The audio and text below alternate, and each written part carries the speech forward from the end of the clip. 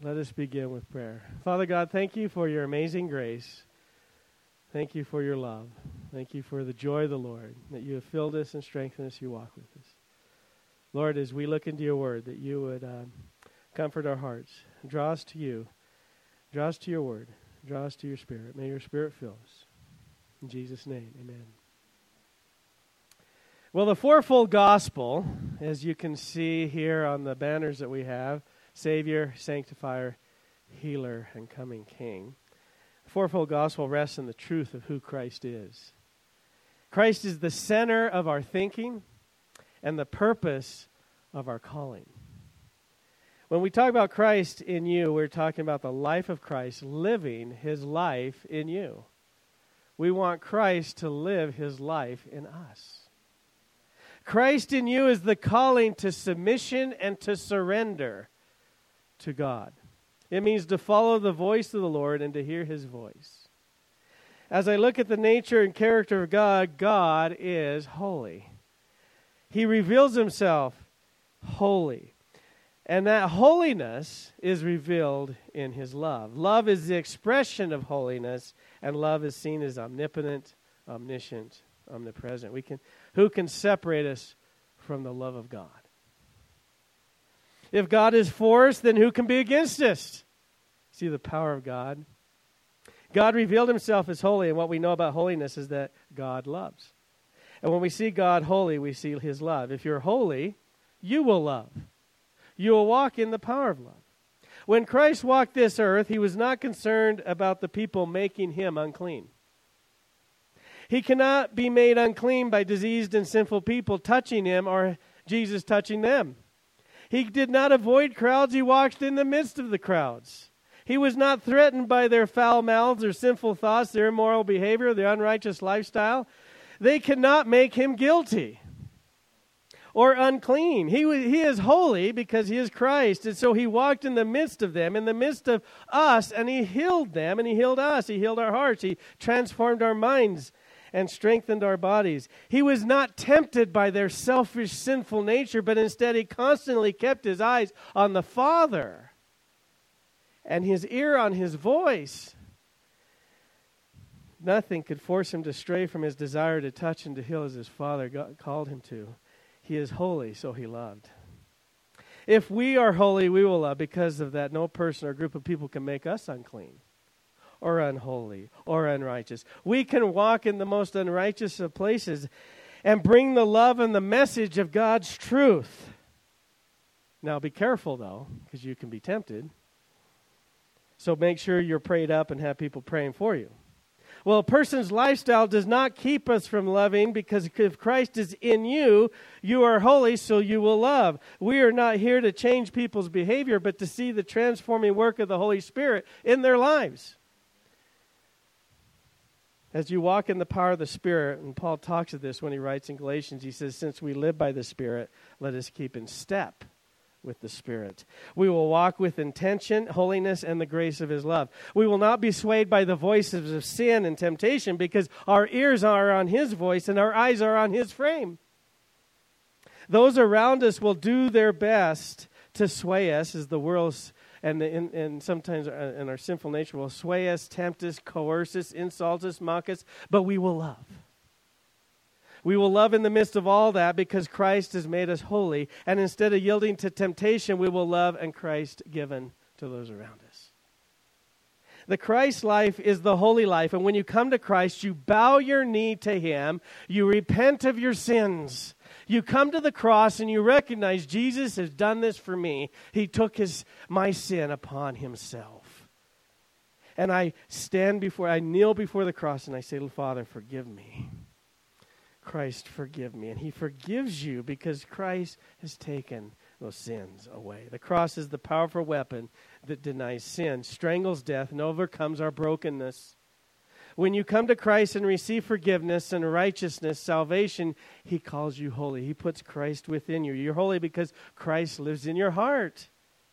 Christ lives out his life in and through you. You become the potential of what you were created to be. You gain the characteristics of Christ. You live as he lived. You walk as he walked. You bring healing to those who are struggling. And you also feel the pain of those who run away. Christ is the reality of all that we're called to be and the homecoming we long to have. He is our forgiveness of sin, the salvation of our souls, the hope of our destiny, the holiness of our standing, and our access to the Father. In Hebrews, the writer wrote, "But God disciplines us for our good in order that we may share in his holiness." But why holiness? Because of what we read a few verses later. "Pursue peace with all men and the sanctification or holiness without which no one will see the Lord." You will not see God without holiness. We share in his holiness so we can see the Lord. The promise that is found in 1 John to me is stunning. It's a verse that just overwhelms me in 1 John 3. It says, "Beloved, now we're children of God, and it has not appeared as yet what we will be. We know that when he appears, we will be like him." I mean, just that short phrase there. We will be like him because we will see him just as he is. Wow, that just blows my mind when I read that verse. We will be like him. We will see him just as he is. Those two statements overwhelm me to the point of utter wonderment and joy. God, you're awesome. Because of Christ placing his holy mantle upon us, we are now able, through the Holy Spirit, to walk in the throne room of God and worship him and repeat that wonderful, glorious refrain, "Holy, holy, holy." Through Christ, we are the reality of Christ to this world. We bring the healing touch of Christ to hurting and dying people. We do not just bring the healing touch of Christ to their bodies, but the saving power of Christ to their souls. Christ heals and continues to heal. But the greatest healing, the most amazing miracle is this transformed heart when a person bows their knee before the cross, before Christ, and say, "Father, forgive me of my sins. I repent." And you see the powerful change of what God does in a person's heart. Bringing people to God. Bring people to God because he heals. I want you to know today, Christ heals. I want you to live in the reality of that truth. Christ heals. Christ's very presence heals. His very presence brings what we need. In the movie Patch Adams, I don't know if you ever saw that movie. That was kind of a good movie. At the end of the movie, he gave a speech to the doctors because he's accused of practicing medicine without a license.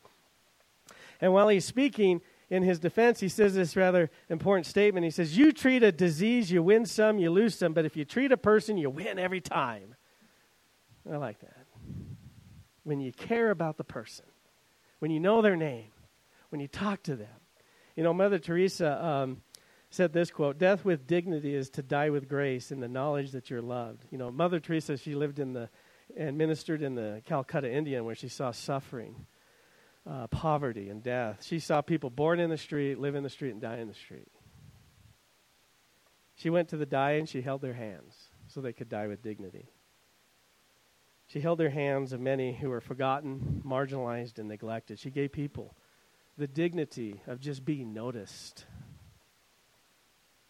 That is what Christ did. He noticed people. He noticed the lost, the neglected, and the rejected. In the book of Matthew, we read this: "Seeing people, he felt compassion for them because they were distressed and dispirited like sheep without a shepherd."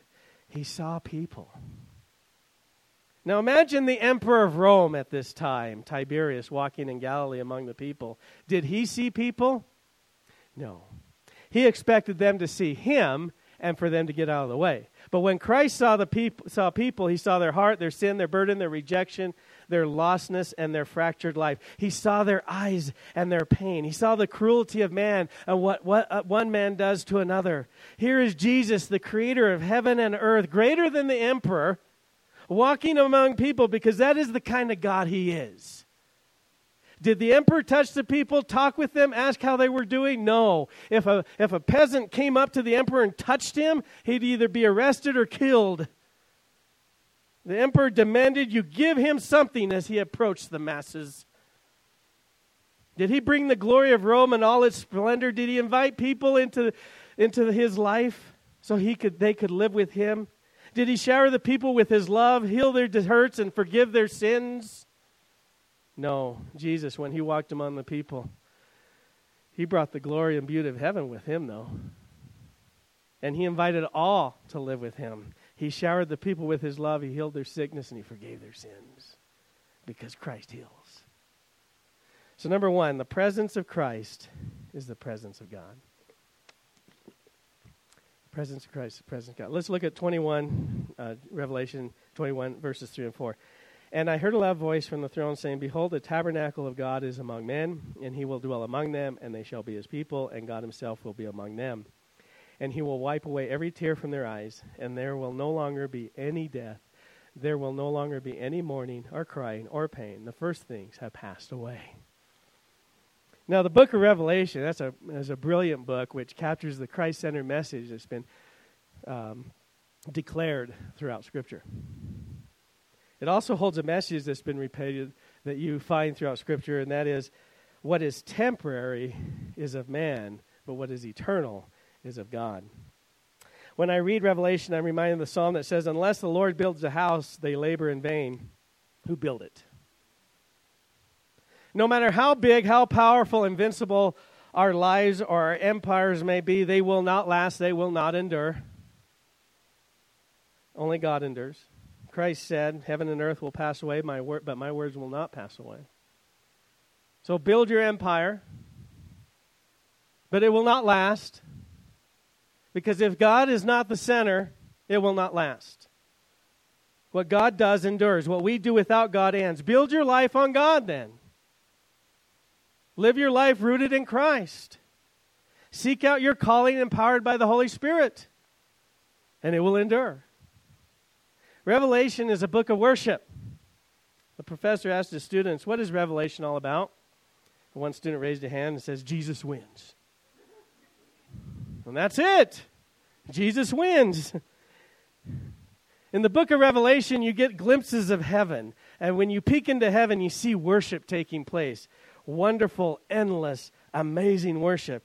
Angels and strange creatures, they surround the throne of God and they worship. Holy, holy, holy. And they can't contain themselves. They have to worship. All they want to do is worship because God is so amazing.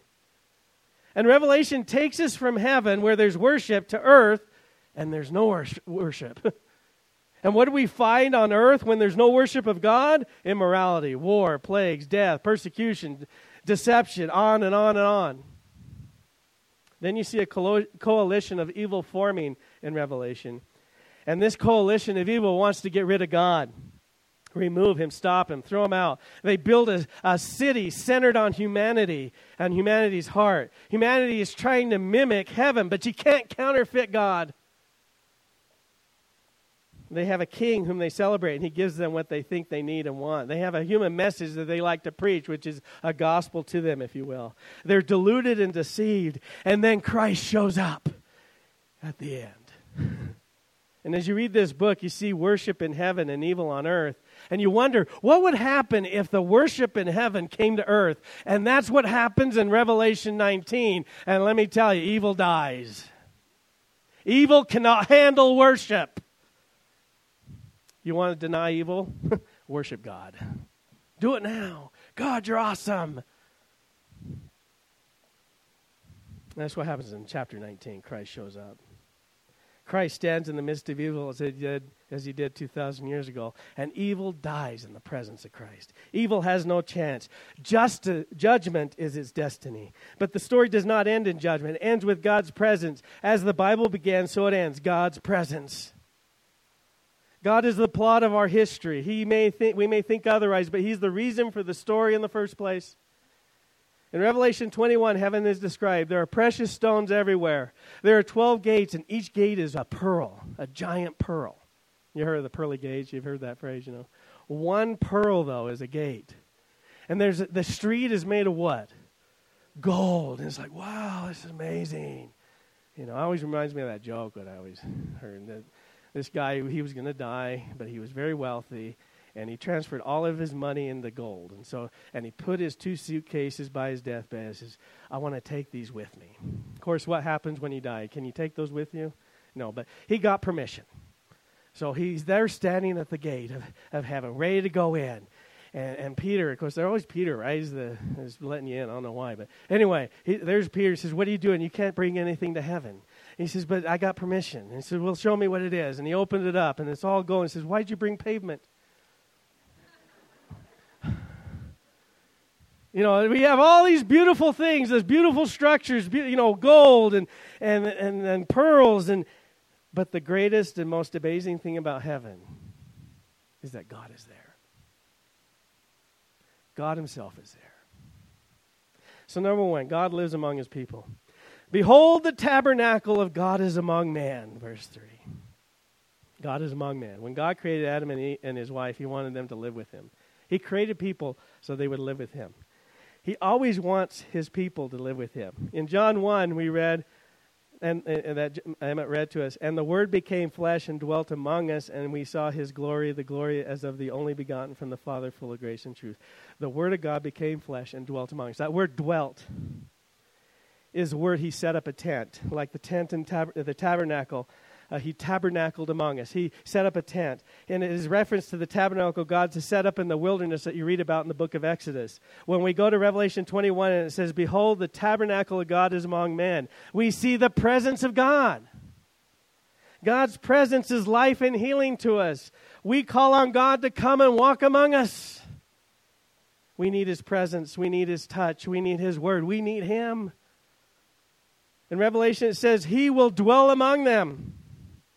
He will dwell among them, verse 3. This is God's desire from day one. But let me tell you, if you have sin in your heart, you will not want to dwell with God. He is dangerous. That's why he has to make you holy. You know, God desires for you to live among him, but you better come to him and repent of your sins. And it will be so wonderful when you do, because he will free you from those sins and make you holy. You know, at the end of Exodus 24, Moses is invited to come and have a one-on-one discussion with God. If you've never read the Bible and you come up to Exodus 24 and you go, ooh, this is exciting. I wonder what the next chapters are going to be. This is probably going to be the most amazing set of chapters ever in Scripture. I wonder what mysteries he will tell. I wonder what amazing things he'll learn. And then you start reading and you go, what in the world? This is not very exciting. Because he starts telling you how to build a tabernacle. You know, it needs to be this many dimensions. It needs to have this kind of material. It needs to have this kind of, all these different things. And when you make the priest's robes, make sure they're this kind of thing with these kind of jewels. And you go, oh my goodness, you're kind of flipping through, Not that I would do that. And so you read this and you go, why is he telling me this? Why am I reading this? Shouldn't he be telling me some of the greatest secrets? And really, what is so important about a tabernacle? But God is telling Moses about what is most important to him. And what is most important to God? If you look in Exodus 29, he flat out tells us. He says, I will dwell among the sons of Israel and will be their God. They will know that I am the Lord their God who brought them out of the land of Egypt, that I might dwell among them. I am the Lord their God. The greatest thing we can ever know is God dwelling with us. And that's what he was telling him. I want to live with my people. In Jeremiah, the Lord God promised his people, I will put my law within them, and on their heart I will write it, and I will be their God, and they will be my people. In Isaiah, the promised Messiah is called what? Emmanuel, God with us. In Ezekiel 36, God again promised, I will put my spirit within you and cause you to walk in my statutes, and you will be careful to observe my ordinances. You will live in the land that I gave to your forefathers, so that you will be my people, and I will be your God. The heart of God is relationship with you. For you to live with him. To know Christ as healer, you need to know Christ has dwelt among us. God dwelling among us. The presence of God is our hope, our healing, our health. He is the significance we all long for. He is the permanent certainty we need. We must come to the holy, awesome God and rest in the presence of who he is. Repent of our sins, find the filling of the Holy Spirit, walk in the power of his word, and declare God is holy. Today the church is the body of Christ, which means we are the presence of God to this world as Christ lives his life within us. As Christ is living his life within us, we are then the hands and the feet of Christ. We are the voice of Christ. We walk among the people of this evil age and we do what Christ did. We love them. We heal them. We speak into the power of who God is. And we see people as Christ sees them. We hear them. We notice them. we heal them because Christ heals. Number 2, the presence of Christ is life. Again, and I heard a loud voice from the throne saying, Behold, the tabernacle of God is among men, and he will dwell among them, and they shall be his people, and God himself will be among them. And he will wipe away every tear from their eyes, and there will no longer be any death. There will no longer be any mourning or crying or pain. The first things have passed away. When Jerome Groopman diagnosed patients with serious diseases, the Harvard Medical School professor discovered that all of them were looking for a sense of genuine hope, and indeed that hope was as important to them as anything he might prescribe as a physician.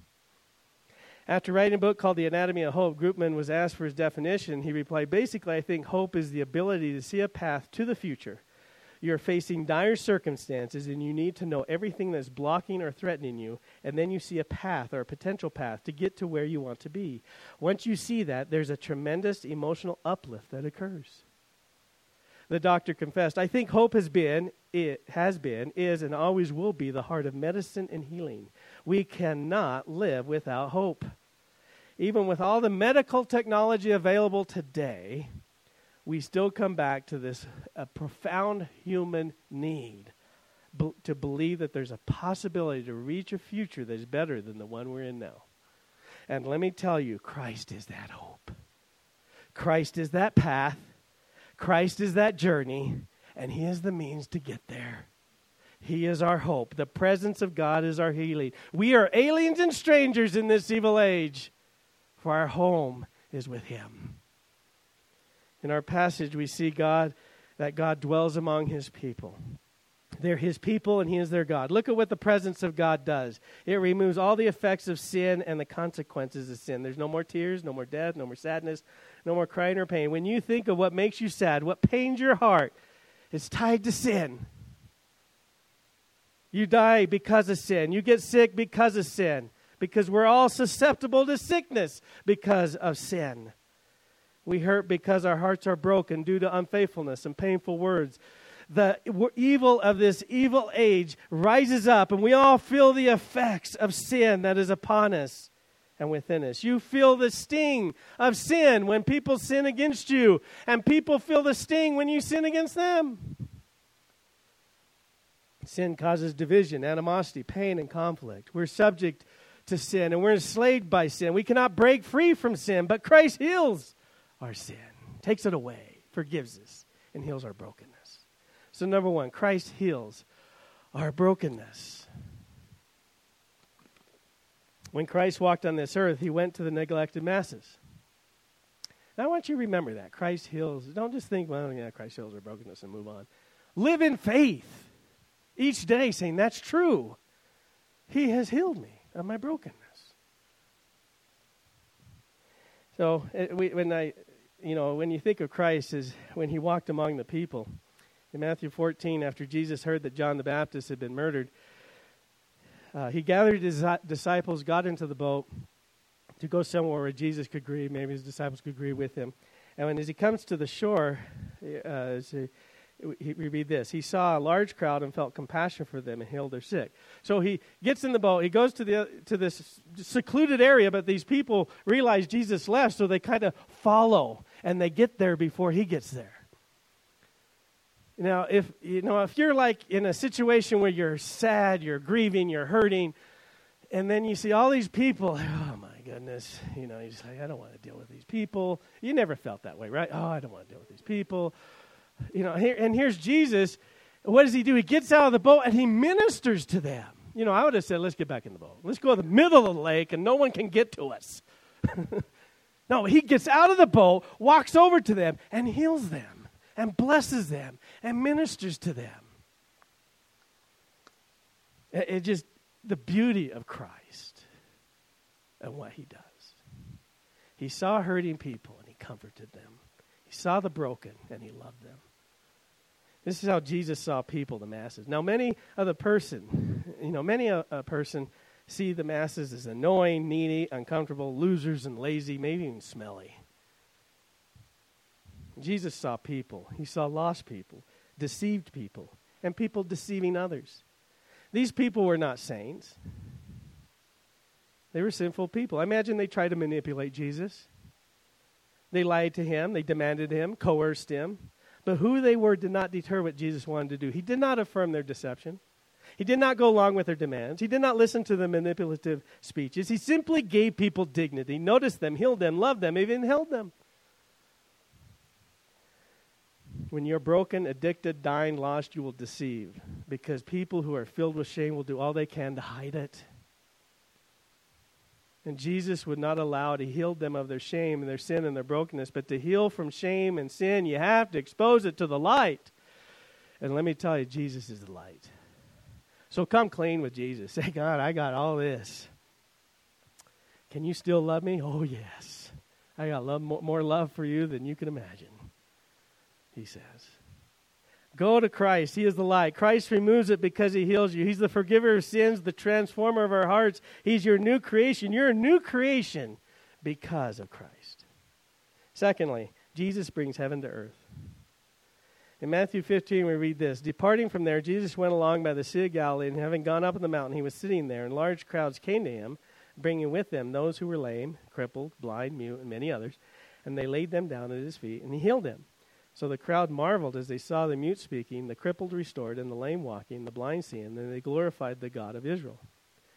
You know, as you read Matthew, you see these healing frenzies that Jesus goes on. I mean, it's like he goes into this area and it's boom, just like he blows up death, you know. It's like boom, there's all this healing that takes place. We read this before, like in Matthew 9, it says, Jesus was going through all the cities and villages, teaching in their synagogues and proclaiming the gospel of the kingdom and healing every kind of disease and every kind of sickness. There's no sickness that stood in Jesus' way. Sickness was not a threat to Jesus, but Jesus is a threat to sickness and sin. Every person that Christ touched, he freed them. He healed them. He noticed them. He loved them. In Revelation 21, we read that in heaven, there is no more pain, no more tears, no more mourning. There's no death. If there's no death, then there's no sickness. If there's no death, there's no sin. For the wages of sin is death. There's no oppression. There's no tyranny. There's no oppression. There's no anger. There's no conflict. There's no threats. When the Lord Jesus walked this earth, he brought the reality of verse 4 of Revelation 21 into the lives of those he touched.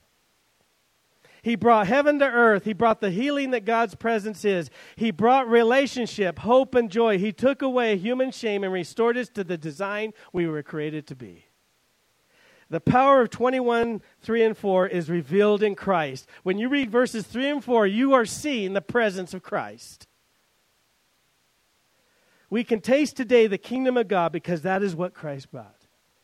He brought his presence, and his presence is life. His presence is hope. We today can taste the kingdom, the healing touch, the freedom from sin, but one day we will know to its fullest. These bodies will die, and we will gain a new body, an eternal body, a body like Christ.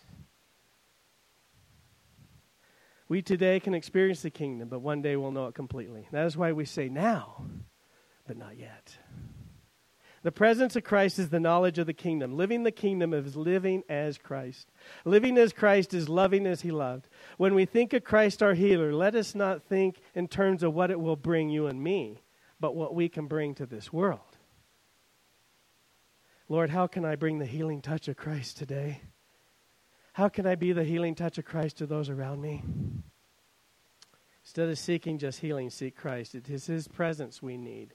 It is his word that is our life. If Christ brought heaven to earth, let us bring heaven to earth through Christ, since Christ is living in us. Let us heal the hurting, notice the forgotten, and forgive those who sinned against us. Let us walk among the masses, showing them the one who has loved us so deeply, and that he died for you and me. Let us make sure everyone that we know hears the name of Jesus. Let us do that because we know Christ heals. Let's pray. Father God, I thank you for the words of Revelation 21 and 3 and 4, the hope we have standing before the throne of God, before you, Father, celebrating you, for you are good. Father, we need you.